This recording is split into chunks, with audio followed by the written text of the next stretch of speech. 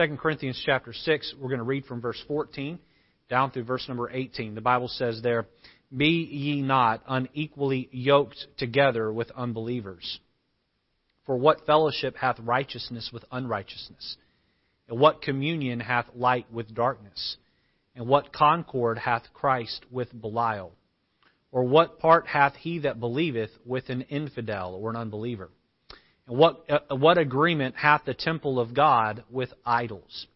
For ye are the temple," speaking to Christians here, "ye are the temple of the living God, as God hath said, I will dwell in them and walk in them. And I will be their God, and they shall be my people. Wherefore come out from among them, and be ye separate, saith the Lord." Notice that phrase, "Be ye separate, and touch not the unclean thing, and I will receive you, and will be a father unto you, and ye shall be my sons and daughters, saith the Lord Almighty." We see here a reference to a home. God being our Father and us being His sons and daughters. And what is the marker of those that are part of the family of God? And the Bible says in verse 17 that they're separate. They're separate. Last week we looked at a spiritual home. This week, as we discuss the construction of a Christian home, we're going to look at this concept of a separated home. A separated home. And that is an odd word. That's an odd phrase, odd-sounding phrase. But boy, it sure is an important one. If you're going to have a Christian home, then you need to do some things that are distinctly different. Many homes today claim to be Christian, and the only thing that's Christian about it is the title that they give themselves and the occasional attendance of a church service.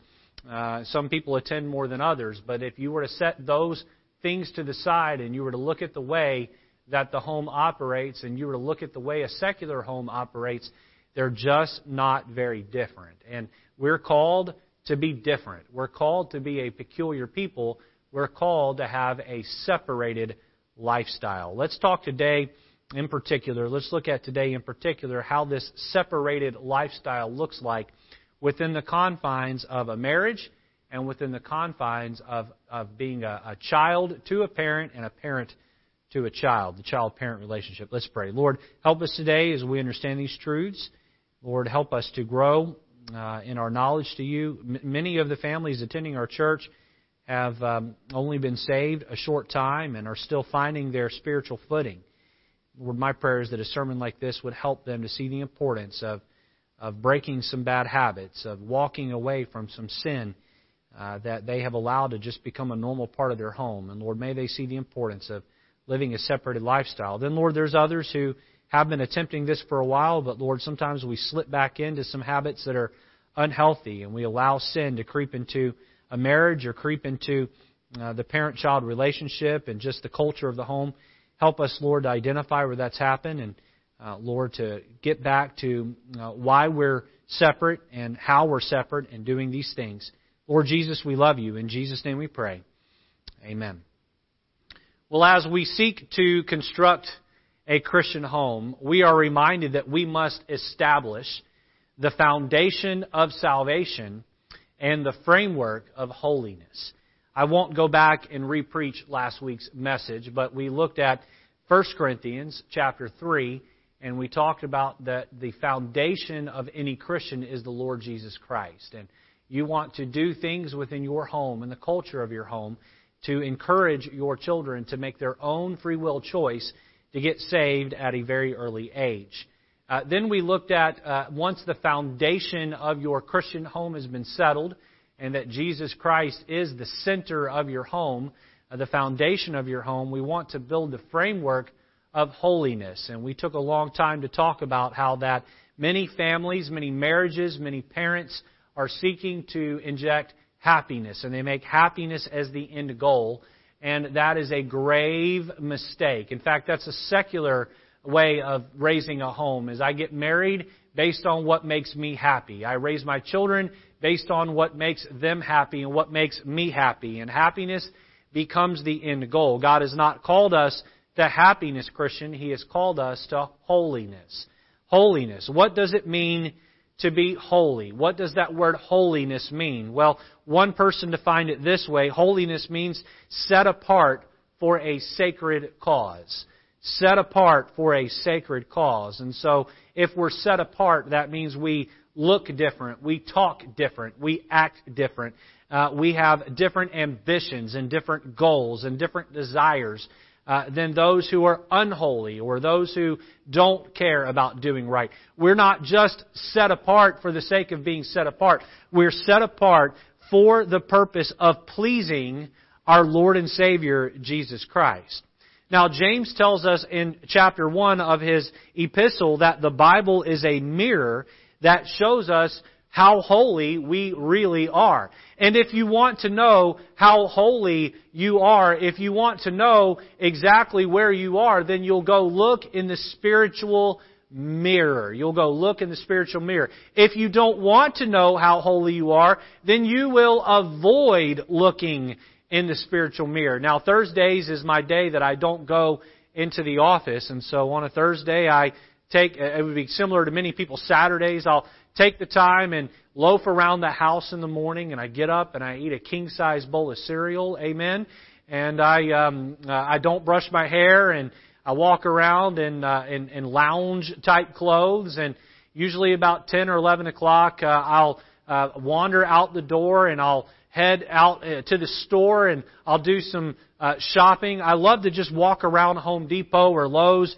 just for the sake of doing it and looking at the tools, and I guess you can call that my covetous time. And I look at tools I don't need, and sometimes I will maybe even purchase one just for the sake of it, and I wander around, and then I make my way back home, and I'll do some odds and ends around the house to help my wife with what she needs done, and I'll spend some time with the kids in the afternoon. I'll go out in the yard, throw the baseball around, or I'll sit down and play a board game, a boring game with my children. And I try to just make Thursdays a day where I can just relax. And one of the things I try not to do on Thursdays is very often look in a mirror. Look in a mirror. In fact, before I go out to the store, I just throw a baseball cap on, and I go to the store with the 5 hairs of my head a disaster below the hat. But because I'm wearing a hat, nobody knows, and I might even have something in my eye from sleeping that night. And oftentimes I won't shave, and I don't as often care for my physical appearance on a Thursday. And unfortunately for many Christians, they walk around and they think they look great spiritually, but they don't. And the reason why they don't is because they don't on a regular basis look into the mirror of God's Word and get an idea of just how unholy they are. They look spiritually every day or on a regular basis like I look physically on Thursdays. And they have a home where it's become the norm for things not to look well. I was in Walmart a couple of weeks ago, and I walked up behind a couple of people in front of me, and the stench of marijuana could be smelled from about 20 feet away. I'm not lying. The stench was strong. It was a mixture of marijuana and body odor. It was horrific. And I thought to myself, and it was a couple walking together, I thought, it's either both of them or it's one of them, and if it's just one of them, the other person has become so familiar with the smell, it doesn't even bother them anymore. And many Christians walk around and they're unhygienic in their spiritual behavior and their taste. They look like the world. They smell like the world. They talk like the world. They're saved, and they can't even tell how unhygienic spiritually they are because they've just grown used to it. I'm talking about we are to develop a culture in our home of holiness, where holiness is the expectation. And when I fall into sin as a dad, or when my wife falls into sin as a mom, or when I fail as a husband spiritually, or when my wife fails as a wife spiritually, or when my children have a bad day and they're disobedient or have a bad attitude, that we look down upon that within the confines of our home. When a song is played on the radio, or when a clothing style that is popular amongst a secular singer becomes popularized. Those things are not expected to be the norm in our home. In fact, they're pushed out because they are not holy. Why? Because as Christians, we're called to be separate. Now, there is a parenting style out there that takes the approach of, I'll let my children find their own path to God, or I'll let my children figure out what version of religion that they want to choose, or I'll let the church tell them how to live, but don't expect me to live what the church is teaching. And I would just say, these approaches, spiritually speaking, these approaches are all guaranteed to fail. They're guaranteed to fail. Well, I want my children to find their own path to God. Do you understand that your child is born with a sin nature and a flesh that's bent away from God? And if you don't help bring your children to holiness, if you don't establish a culture of holiness and flesh denial within your home, your children are not naturally on their own going to find their way to God. I would tell you this morning that children are impressionable. Children are impressionable. They seek to follow a dad and mom that are genuine in their faith and genuine in their own personal journey to holiness. Your children are not expecting you to be perfect. Your children are not expecting you to have it all figured out. Your children are not expecting you to arrive there tomorrow. But your children are looking for you to lead the way. It's one thing for you to tell them that they need to love God and have a relationship with God. It's another thing altogether to show them how to have that journey, to show them what it looks like to struggle to become more like the Lord. And I would point to you, when it comes to this idea of a separated home, I would point to you the trajectory of two contemporaries who lived and shared even the same family space for a little while, but took their families two different directions. I would point out the families of Abraham and the family of Lot. Abraham was married to Sarah, and Lot had Mrs. Lot. We don't know her name. And there came a place where Lot was the nephew of Abraham, and they both became very wealthy, and the keeper of their cattle began to battle with each other, and Abraham looked at Lot and said, we're brothers, there's strife between us, it's better that we have not strife, and the only way that we're going to be able to maintain peace is by parting and going our separate ways. And so, Lot, you pick. I'm going to be deferential to you. You pick where you want to go, and me and Sarah will go the opposite direction, and we'll just have to love each other from a distance. And so Lot lifted up his eyes and looked at the well-watered plains in the direction of Sodom and Gomorrah, and he chose the better for himself and left the worse for his uncle Abraham. And the Bible tells us in Genesis that Abraham pitched his tent toward Sodom. Pitched his tent toward Sodom. That means that the opening to his tent, they'd wake up every morning and they'd come out the opening of their tent, and across the field there would be the city of Sodom. And he and his daughters woke up every morning, his wife woke up every morning, and they saw that. And then it went from viewing it to visiting, and it went from visiting to living. And the Bible says they sojourned, or they were passing through the city, and their heart became so in love with the culture of Sodom. The kids no doubt made friends with the children that lived in Sodom. And what happened was that they moved into Sodom, and Lot never forsook his faith, but he became a leader within the city, a judge of righteousness, a judge of morality in the law. He sat at the gate, and he was one of the leaders there that judged amongst the people. And two of his daughters married men in the city. And the Bible, we know about Sodom.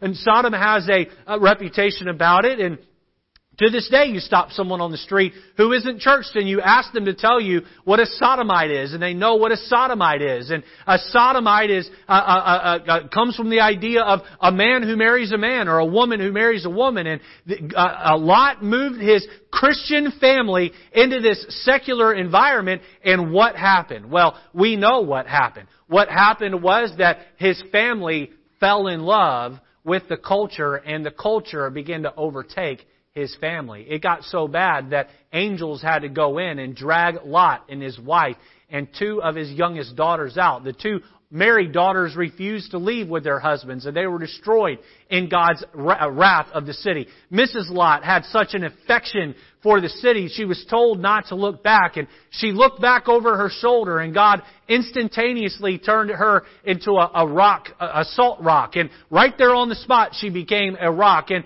Lot would move into a cave because he became so fearful that someone was chasing him or following him. He would move into a cave, and his 2 daughters would get him drunk, and they would become impregnated by their own father through the sin of incest. What a disaster.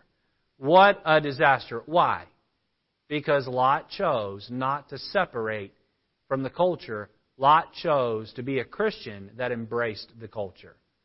Boy, we contrast that with Abraham. Abraham, who lived in Ur of the Chaldees, God called Abraham out of the world. You with me this morning? He came to him and he said, pack your things and leave the world. I'm going to take you on a journey where I'm going to have you be connected to me. And once Lot left, he was alone. He had no friends, if you will. He had no companionship. Even his family. His father had passed away just a few verses earlier. And here he is all by himself with just his wife. No children at the time. But because Abraham decided to be set apart. Because Abraham decided to live a lifestyle that was holy. Listen, we've gone through Abraham's life and Sarah's life on a Wednesday evening about a month and a half ago. Abraham wasn't perfect. Abraham made lots of mistakes along the way, but Abraham set out to have a relationship with the Lord. Abraham set out to live a lifestyle that was holy and separated from the world. And what happened? Well, Abraham and Sarah would give birth to Isaac, who would become a godly man, who would give birth to Jacob, who would become a godly man and have his name changed to Israel. And here we are, 4,000 years later from Abraham, and we still use the word Israel on a regular basis. There is a country, a people that God chose to love on. Why? Because Abraham chose to live a separated lifestyle. Now, in today's world, we have families that are a lot more like Lot than Abraham.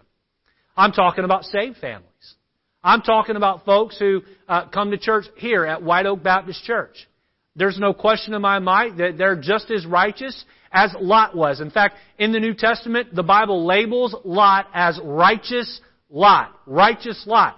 And there are those of you here, and that is an indication of his salvation. There are those of you here that are members of our church, you regularly attend our church, and you are just as saved as Lot is, but you are just as invested in the world as Lot was.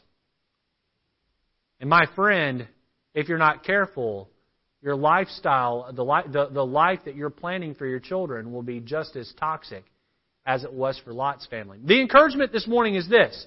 Choose to follow Abraham's path and set your family apart from the world and become one with the Lord. Follow the culture Scripture lays out for your family, and don't follow the culture that the world lays out for your family. Be Abraham, don't be Lot.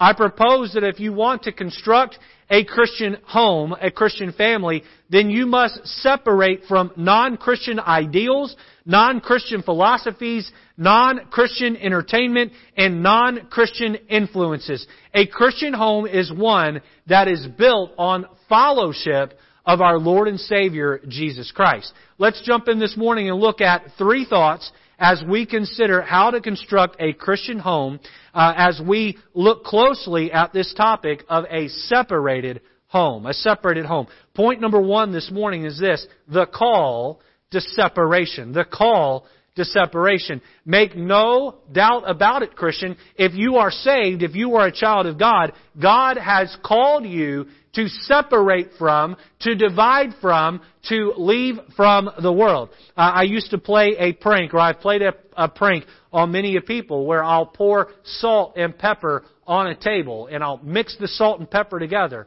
And then I'll put a pile in front of them, and I'll put a pile in front of me. And in the middle of the table, I'll put the salt and pepper shakers together. And I'll say, we're going to have a contest to see who can separate the salt from the pepper. And the first one to finish wins. And you can understand how difficult and complicated that appears to be. And I'll say, on your mark, get set, go. And I'll sit there and watch them for a few moments, try to separate the salt from the pepper, and then I'll reach up and take the salt shaker and I'll move it away from the pepper shaker, and I will be the winner. And it's a funny little thing you can do. Imagine with me, if you will, separating out the salt from the pepper. God wants you to separate your lifestyle from the lifestyle of the world. It's something we're commanded in Scripture to do. Let the Bible lay out the case for me. Look at 2 Corinthians chapter 6, verse 17 with me. 2 Corinthians chapter 6, verse 17. Wherefore come out from among them, and be ye separate, saith the Lord, and touch not the unclean thing, and I will receive you. This is not a suggestion. This is a command. Look at Romans chapter 12, verses 1 and 2. I beseech you, therefore, brethren, by the mercies of God, that ye present your bodies a living sacrifice, holy, acceptable unto God, which is your reasonable service. The Bible says here, this isn't anything we're asking you to do that's unreasonable. It's reasonable for you to separate from the world. It's reasonable for you to be holy. It's reasonable for you to live a lifestyle that's acceptable to God. Look at verse 2. And be not conformed to this world. Don't be like the culture around you, but rather be ye transformed by the renewing of your mind, that ye may prove what is that good and acceptable and perfect will of God. In Ephesians chapter 4, it's laid out for us this way, as though we're taking off an old garment and we're putting on a new garment. Look at chapter 4, verse 17. Of Ephesians 4. This I say therefore, and testify in the Lord, that ye henceforth walk not as other Gentiles walk, or as the secular sinful culture around you walk, in the vanity of their mind, having the understanding darkened, being alienated from the life of God through the ignorance that is in them because of the blindness of their heart, who being past feeling have given themselves over unto lasciviousness, to work all uncleanness with greediness, but ye have not so learned Christ. If so be that ye have heard Him, and have been taught by Him, and the truth is in Jesus, look here, that ye put off concerning the former conversation the old man. That's the taking off of a worldly garment, which is corrupt according to the deceitful lust, and be renewed in the spirit of your mind, and that ye put on the new man, which after God is created in righteousness and true holiness. The Bible is saying here that there are goals, there are ambitions, there are philosophies that fit into a secular worldview. There are ideals, there are sinful habits that belong to those that are lost. And those of you that are saved, you are believers. You're not unbelievers, and you are to put off that which is old, and you are to put on the mind of Christ. You are to put on the behavior of a Christian. You are to separate from the way you lived prior to being saved, and you are to be like unto the Lord Jesus Christ. This isn't just for you personally, Dad. This is a culture that you are to establish within your marriage. This is a culture, Mom and Dad. Together you are to work to establish with your children at home. 1 Peter chapter 1, Peter just lays it out very plain for us in verse 15 and 16. He says this, but as He which hath called you is holy, so be ye holy in all manner of conversation or of lifestyle. Because it is written, be ye holy, for I am holy. God says, I saved you and I have called you to be holy. All manner of conversation. All manner of conversation. This call begins in the Old Testament with Abraham. The call to be holy begins with Abraham in the Old Testament, and you can go throughout the Old Testament and into the New Testament and find that God is still calling us to set apart from the world, to be separate from the world, and be like the Lord today. The call to separation. Number 2, notice the complications of separation. The complications of separation. Now, I'm just going to be very honest this morning. If you were to take a magnifying glass and you were to run it over every thought that I think, and you were to run it over every action that I take, and you were to run it over every behavior within my marriage and behavior within the parenting of my wife and I, boy, you would find that I still haven't got this thing of separation all figured out. And I am your pastor. I don't have it all figured out. For me to stand up here this morning and pretend that somehow I am living as peculiar and separate from the world as the Lord would have me be, if I were to stand up here and pretend that that was so, I would be lying to you and I would be a Pharisee and a hypocrite. This is a journey that I am trying to work through. Why is it so hard? Look, it's easy for me to stand up here and read passage after passage after passage out of the Bible where we are told to look different than the world, talk different than the world, act different than the world, and altogether be different from the world. It's one thing for me to get up here and read those scriptures. It's one thing for me to stand up here and yell and holler and spit and scream and sling snot and pound the pulpit and tell you that you're to do that and that I'm to do that. Boy, it's a whole other ball game to actually go out and do it. Why is it so easy to explain and so hard to live? It's complicated.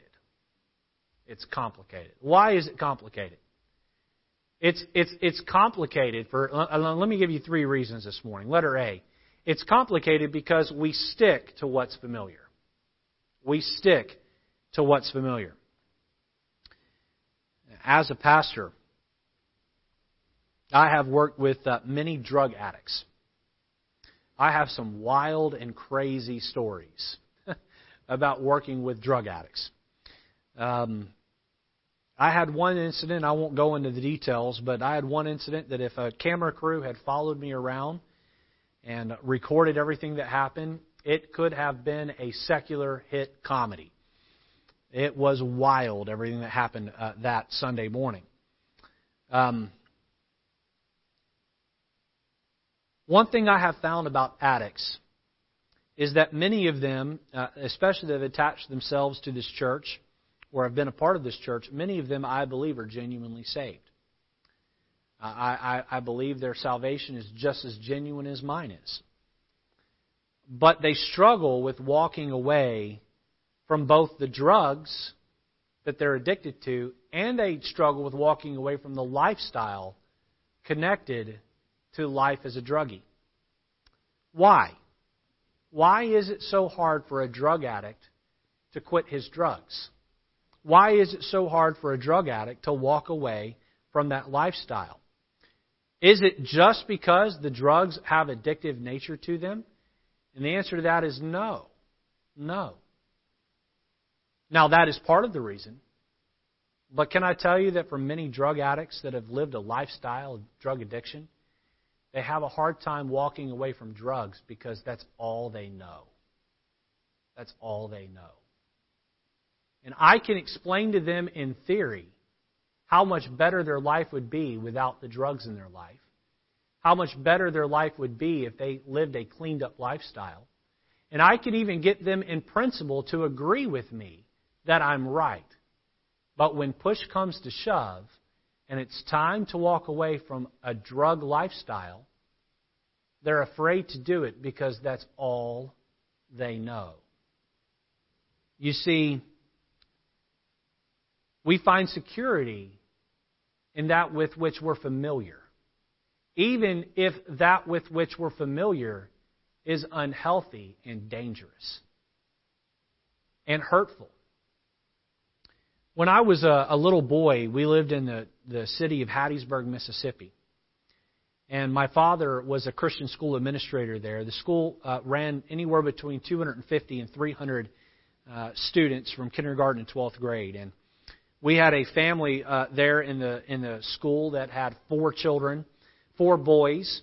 And the middle child, his name was Joey. Joey was about my age. And Joey and I were good friends, but their home was very, very dysfunctional.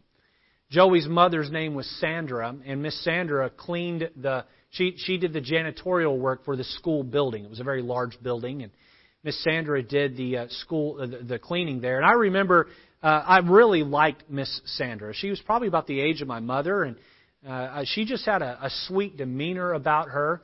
She was very loving and caring and kind, and my dad would never let me go over to their house, and I'll explain why in a minute. But Joey and his little brother Kevin would come over to my house quite often, and Joey and Kevin, they had a carnal side to them. They knew words that they would use. I didn't even know what they meant and were, and sometimes I would repeat them, and I'd get in trouble with my parents, and they would talk about things that were worldly and secular in nature, and I'd repeat them in front of my parents and find out that I was not allowed to talk that way. But Miss Sandra was just a sweet woman. She was faithful to church, and she loved the Lord. But Miss Sandra was an abused woman.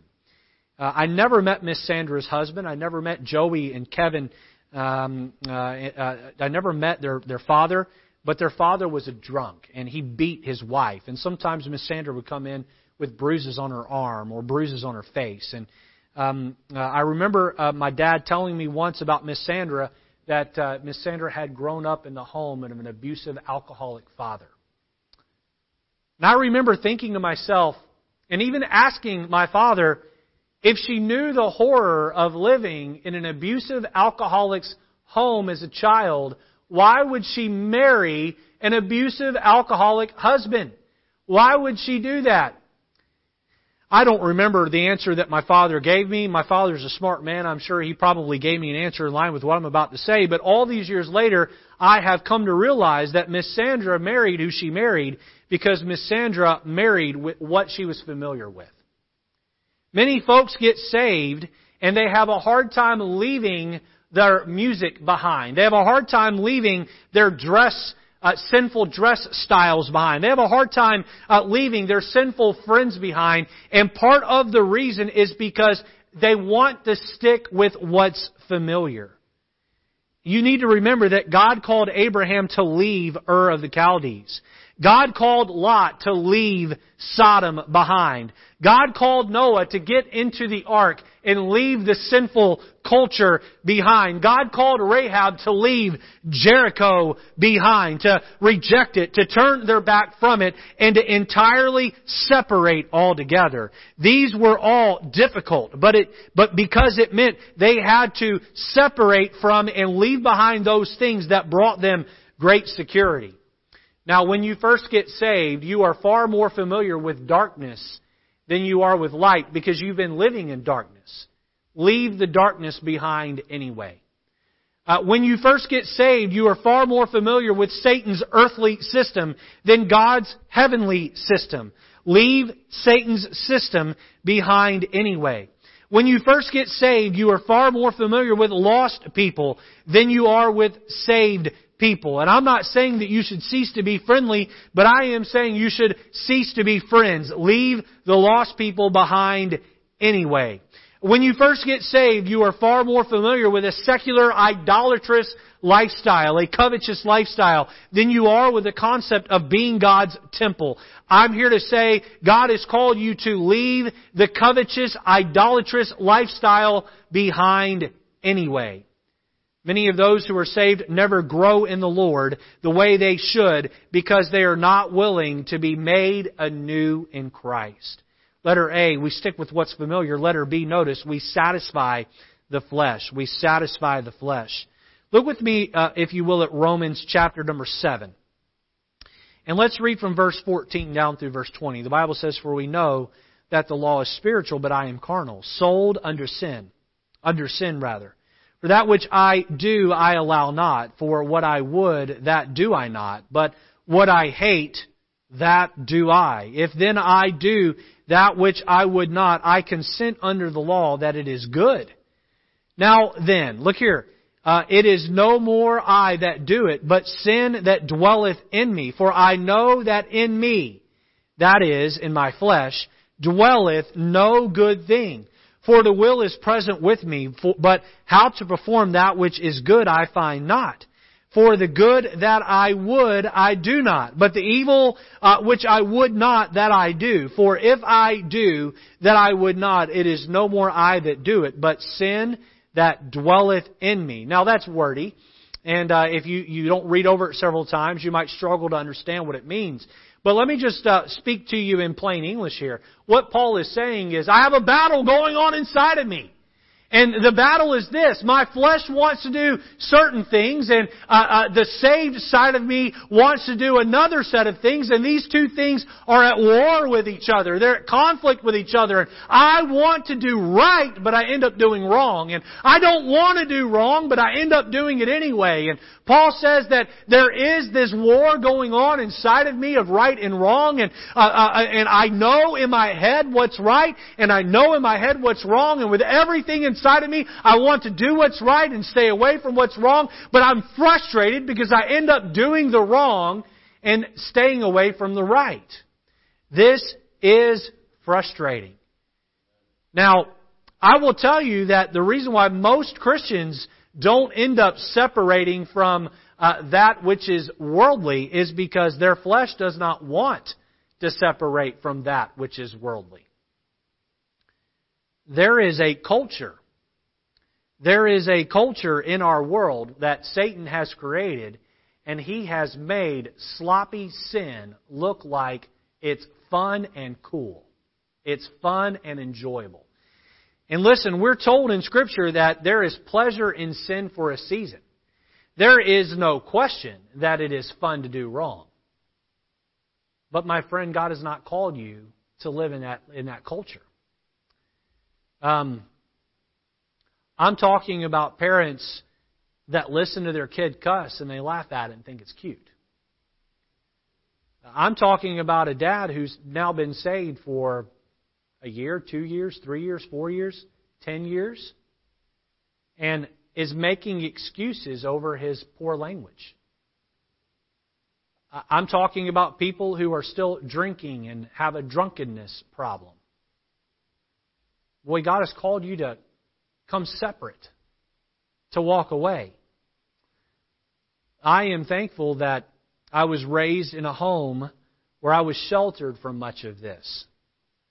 People make fun of children who are sheltered. And I preached a sermon last year during Family Month about the dangers of over and under sheltering your children. You can take it to an extreme one way or the other. And you can over-shelter a child, you can under-shelter a child. But I'm thankful that I was raised in a home where I believe I was sheltered in a way that was healthy.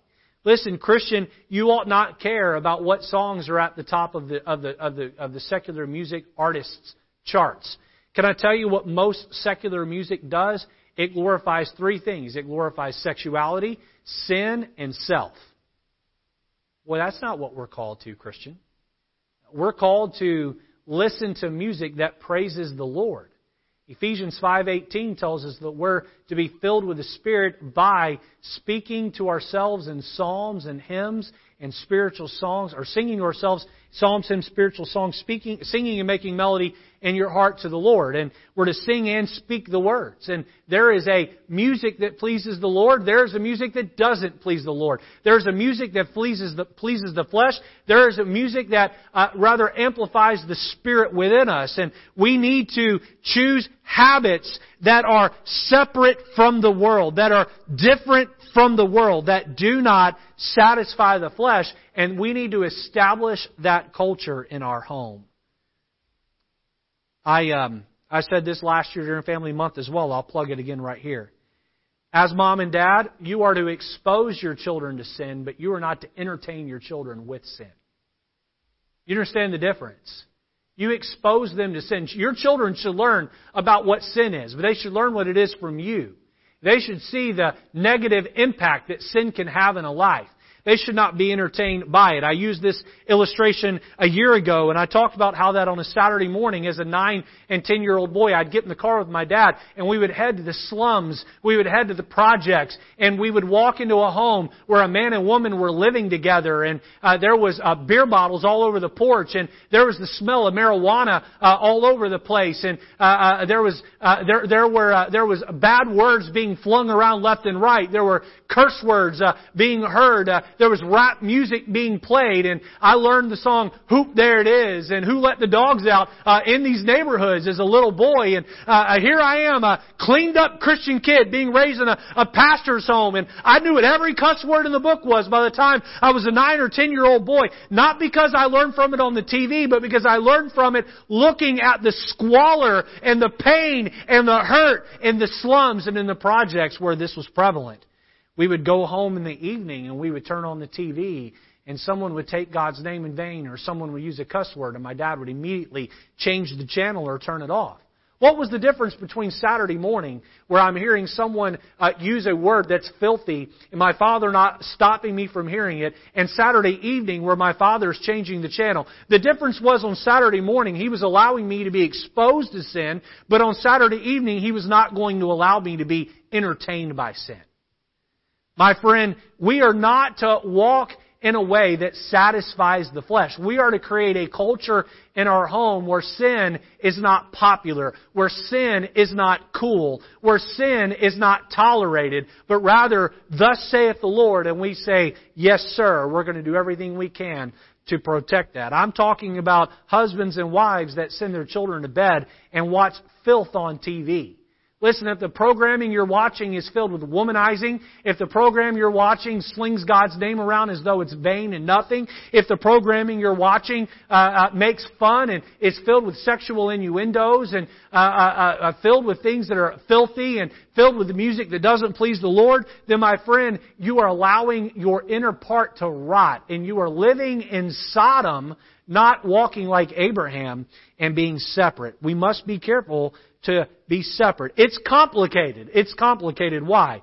Because the flesh wants to do wrong. We stick with what's familiar. Letter B. We satisfy the flesh. Letter C. Notice, we seek to fit in. We seek to fit in. Romans chapter 12 verse 2 says this. It says, "And be not conformed to this world." Shortly after I was married, we needed some money. And so I hooked up with a friend of mine who worked and did some construction work, and he gave us the job of pouring a concrete sidewalk for somebody. And so we went out and we laid out the metal we made sure the ground was level, and we made a metal mesh, and I believe there was some rebarb involved, and in came the concrete truck. And boy, this was back-breaking work, and getting it all prepped and ready. And I remember the mold had already been set. When the concrete was poured, we had to quickly push it out and level it out. And you know what that concrete did? It conformed to the mold that we had pre-made. Can I tell you that we're commanded not to conform to the mold of this world? We're told not to seek to fit in. Go back with me to 1 Corinthians 6, where we began this morning. Look with me at verse number 9. The Bible says, "Know ye not that the unrighteousness shall not inherit the kingdom of God?" Hey, they're going to a completely different location eternally than you are. Those that are unrighteous are on their way to hell. Those that are righteous, or righteous in God's eyes, are on their way to heaven. You're heading in polar opposite directions. Be not deceived, neither fornicators, nor idolaters, nor adulterers, nor effeminate, nor abusers of themselves with mankind, nor thieves, nor covetous, nor drunkards, nor revilers, nor extortioners shall inherit the kingdom of God. Now, it doesn't mean that if you've committed these sins, you can't go to heaven. It means if these sins are still laid on your record with God in heaven because you've not yet been saved, then these folks are on their way to hell. Look at verse 11. "And such were some of you. Such were some of you, but ye are washed. But ye are sanctified. Ye are justified in the name of the Lord Jesus and by the Spirit of God." Hey, there's no reason to try to fit in with their filth. There's no reason to try to feel like you belong to a group of people that are heading in the wrong direction. There's no reason for you to try to compare with and act like and know what it is to be one of them. God has called you to be holy. God has called you to be set apart. God has set you on a path of righteousness, and He's calling you to walk down that path. He's calling you not to fit in with the world, but to fit in with the Lord. School had dismissed for the day, and a couple of teenage sisters had slipped into their father's office at the governor's mansion. This was during a time when bobbed hair was becoming very fashionable for the young ladies. The Southern governor did not want his girls to have bobbed hair. So on this particular day, they were both pleading with him for permission.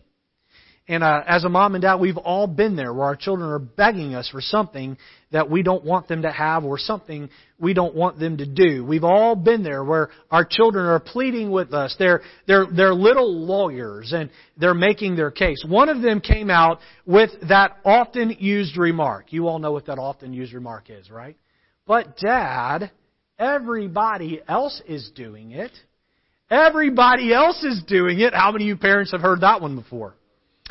The governor asked, whose daughters are you? After hearing them acknowledge that they were his daughters, he said, sure, you are the daughters of the governor. You do not follow the styles, you set the styles. You do not follow the styles, you set the styles. My friend, you are a child of the King of Kings and Lord of Lords. You do not follow the worldly trends. Rather, you set the trend for the world.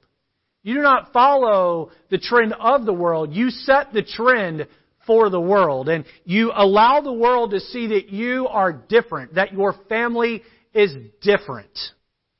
We seek to fit in. You say, well, Pastor Lejeune, you have no idea what that looks like practically. And I would say, you just don't know. We went to Peru as a family last May. It would have been about a year ago we were there. I guess it was right out a year ago. And after preaching for our missionary brother Rader, we traveled to my wife's hometown. Much of my wife's family is either not saved or just they've not grown very much. And you have to understand the Latin world. Those of you that are Latin or Hispanic that are watching in on this, you'll know exactly what I'm talking about. But birthday parties, even for children, are very, very sinful. Very sinful.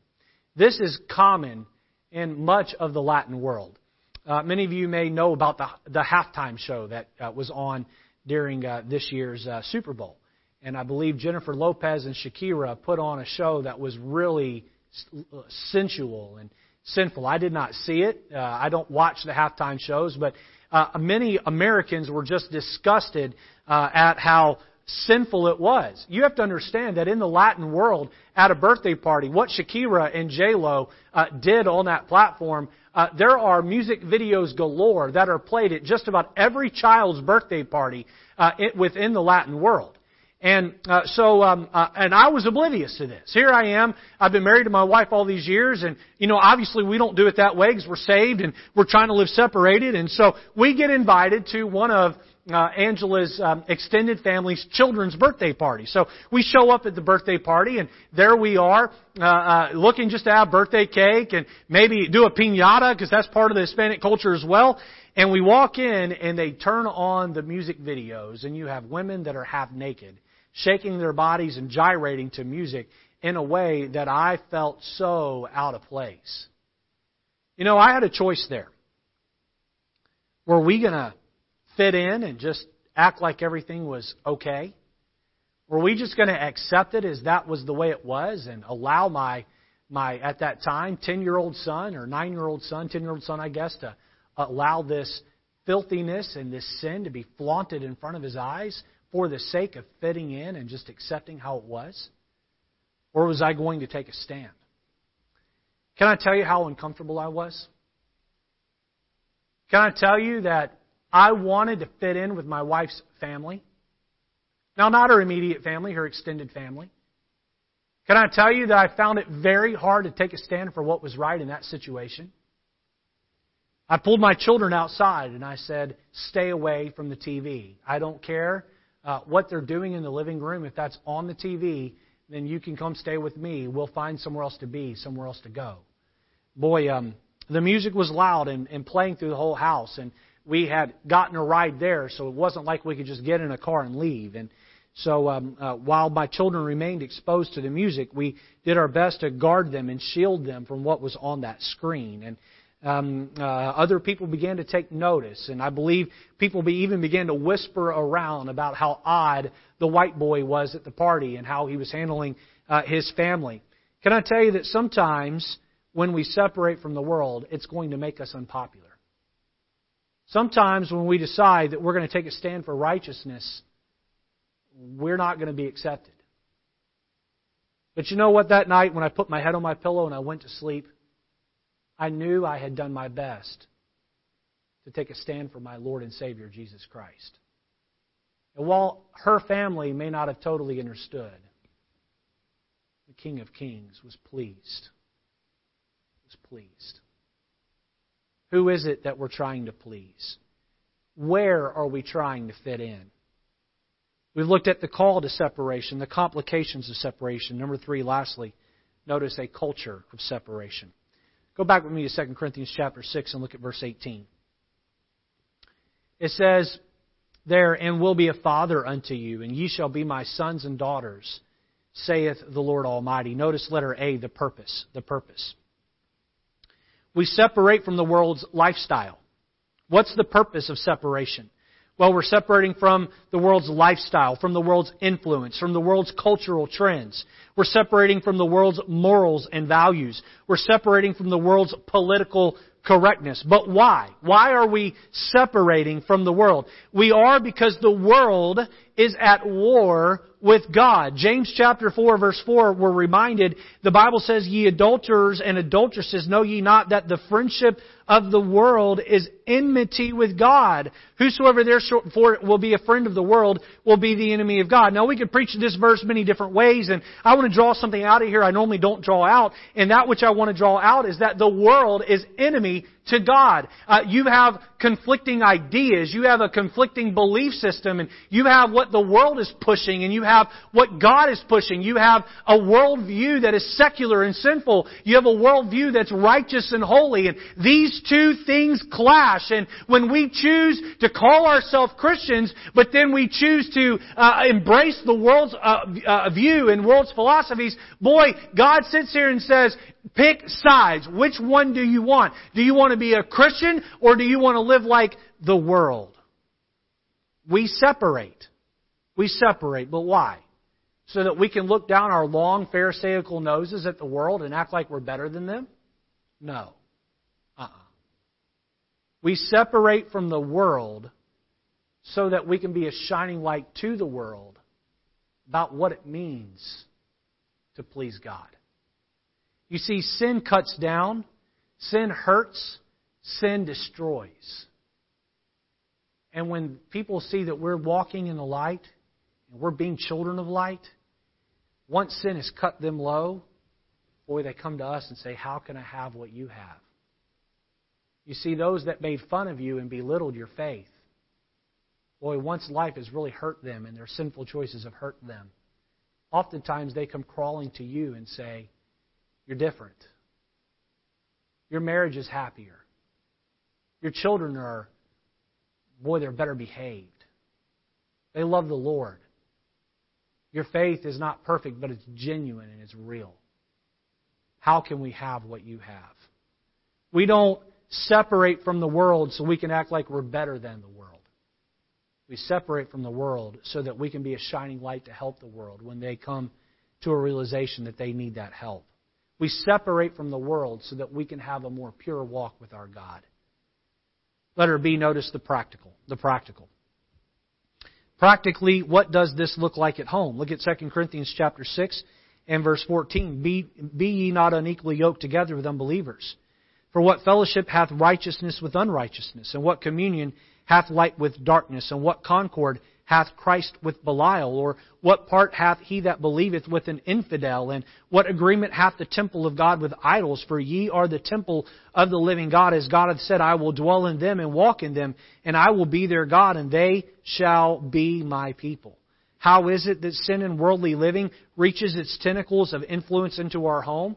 It does it through bad friends. It does it through poor choices with dating relationships. It does it through the internet. It reaches into our home and influences us through the television screen. It does so through secular books written by lost authors. Let me add this one here because I believe it's prevalent right now. It does so through cable news talk shows with cable news talk hosts that are lost, and they influence us and they control a lot of our thinking. And the Bible again tells us we're not to walk in the counsel of the ungodly. We're not to stand in the way of sinners. We're not to sit in the seat of the scornful. The question is not only from what are we separating, but also to what or whom are we separating. We're to replace our bad friends with good friends. We're to I would encourage you to place your young adult children in an atmosphere that will give them a great opportunity to marry the right type of people. We're to replace bad internet habits with good ones. We're to replace sinful TV with family devotions. We're to replace secular books with good Christian books written by Christian authors. Most importantly, the Bible ought to be at the top of that list. What does it look like practically to be separated? Well, everything about us is different. Letter C, and lastly, notice the prize. The prize. We've looked at the purpose, the practical, and now the prize. We'll be back at 2 Corinthians 6, verse 18.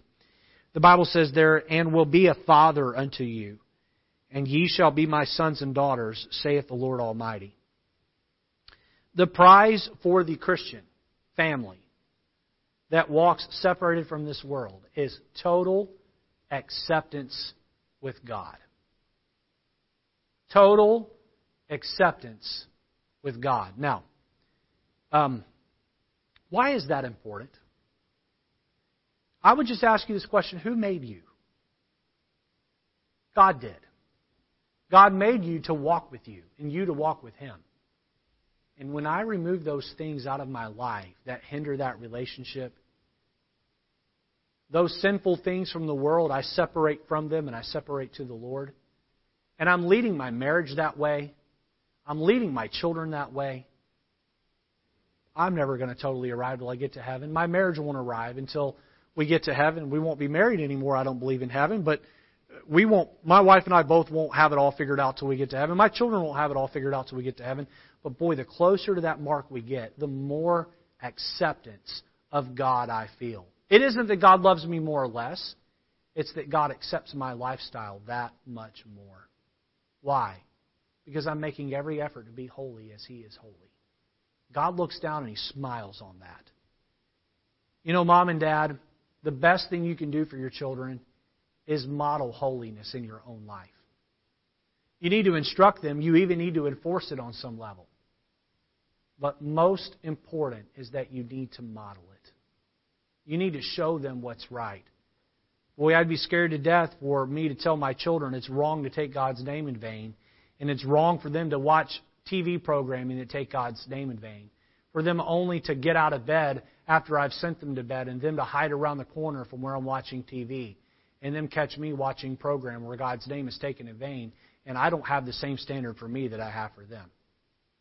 I would hate for me to tell them it's wrong to smoke and them catch a cigarette butt between my fingers. I would hate for me to tell them that it's wrong to listen to a particular type of music only for them to catch me listening to that type of music. It's one thing for us to tell them. It's a whole other thing for us to model that in front of them. Your children need to catch you reading your Bible and praying. Your children need to catch you walking with the Lord. Your children need to catch you being light and not darkness. Being a believer and not walking as though you're an unbeliever. Let's model it to our children. Husbands, let's model it to our wives. I finish with this. Just one letter of the alphabet makes all the difference between us now, said a recently converted young woman to an unsaved friend who could not understand the great change that had come over her. She said, "You love the world, and I love the Word." You love the world, and I love the Word. Which one is it, Christian? Which one is true of the model of your home? Do you love the world? Or do you love the Word? Are you constructing a home that is separate? Lord, we ask this morning that you would take these truths and you would impress them to our hearts. Where moms and dads, husbands and wives need to get on their knees and confess some sin. confess some behaviors that are worldly, wrong. Lord, moms and dads need to get on their knees and confess that they have allowed a culture in their home that isn't separate. We're called to separate. We're not called to judge. We're called to live different, not look down. We're called to walk worthy of our calling. Lord, giving up some of these things is a battle. It takes time. We don't succeed the first time we try. But Lord, that effort that we take to defeat the flesh matters. That effort to submit to your Spirit's leading matters. God, I'm concerned for many of our children in this church. They're being raised potentially in some homes where mom and dad look one way on Sunday, but behave a totally different way on Monday. Lord, oftentimes it's these children that run from church when they turn 18 because they see that their parents' faith is shallow. Lord, help us to have homes that look down upon sin, homes that do not glorify sin but despise it, condemn it. Help us, Lord, to walk worthy of the calling of the title of Christian. If there's one, Lord, that's been watching in this morning that has not even made the decision to become a Christian, help them today to put their faith and trust in you and in you alone. In Jesus' name we pray. Amen.